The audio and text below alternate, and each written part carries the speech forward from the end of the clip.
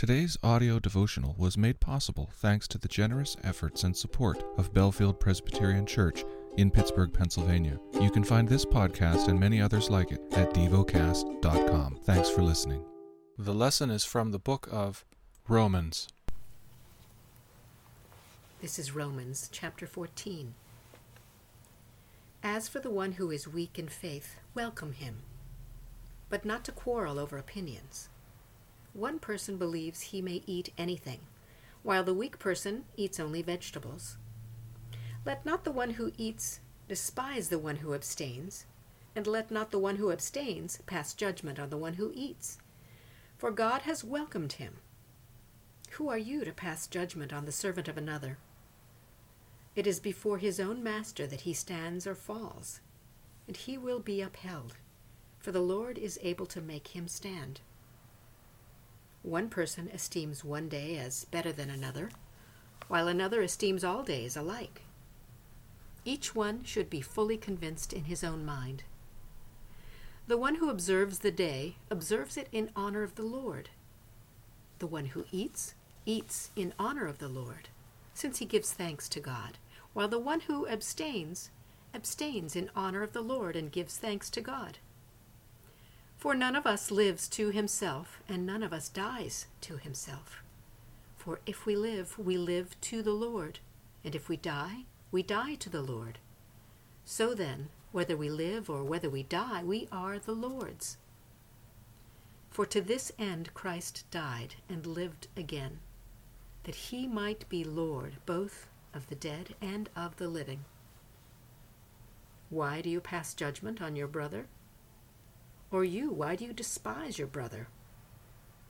For we will all stand before the judgment seat of God. For it is written, As I live, says the Lord, every knee shall bow to me, and every tongue shall confess to God.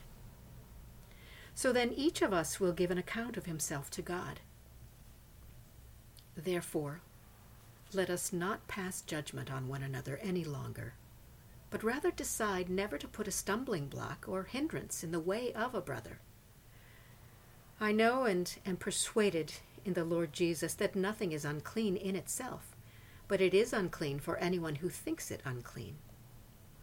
For if your brother is grieved by what you eat, you are no longer walking in love.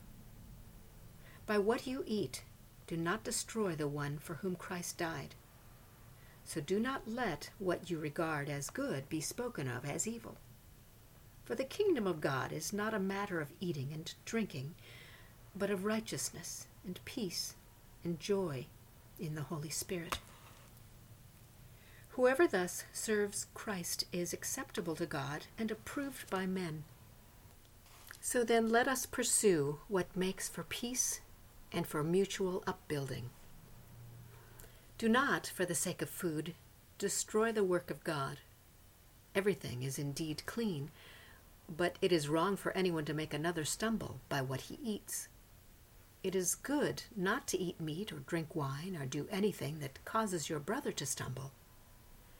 The faith that you have, keep between yourself and God. Blessed is the one who has no reason to pass judgment on himself for what he approves. But whoever has doubts is condemned if he eats, because the eating is not from faith. For whatever does not proceed from faith is sin. Meditate and dwell on what you're paying attention to in God's Word. How has it connected with your heart or mind?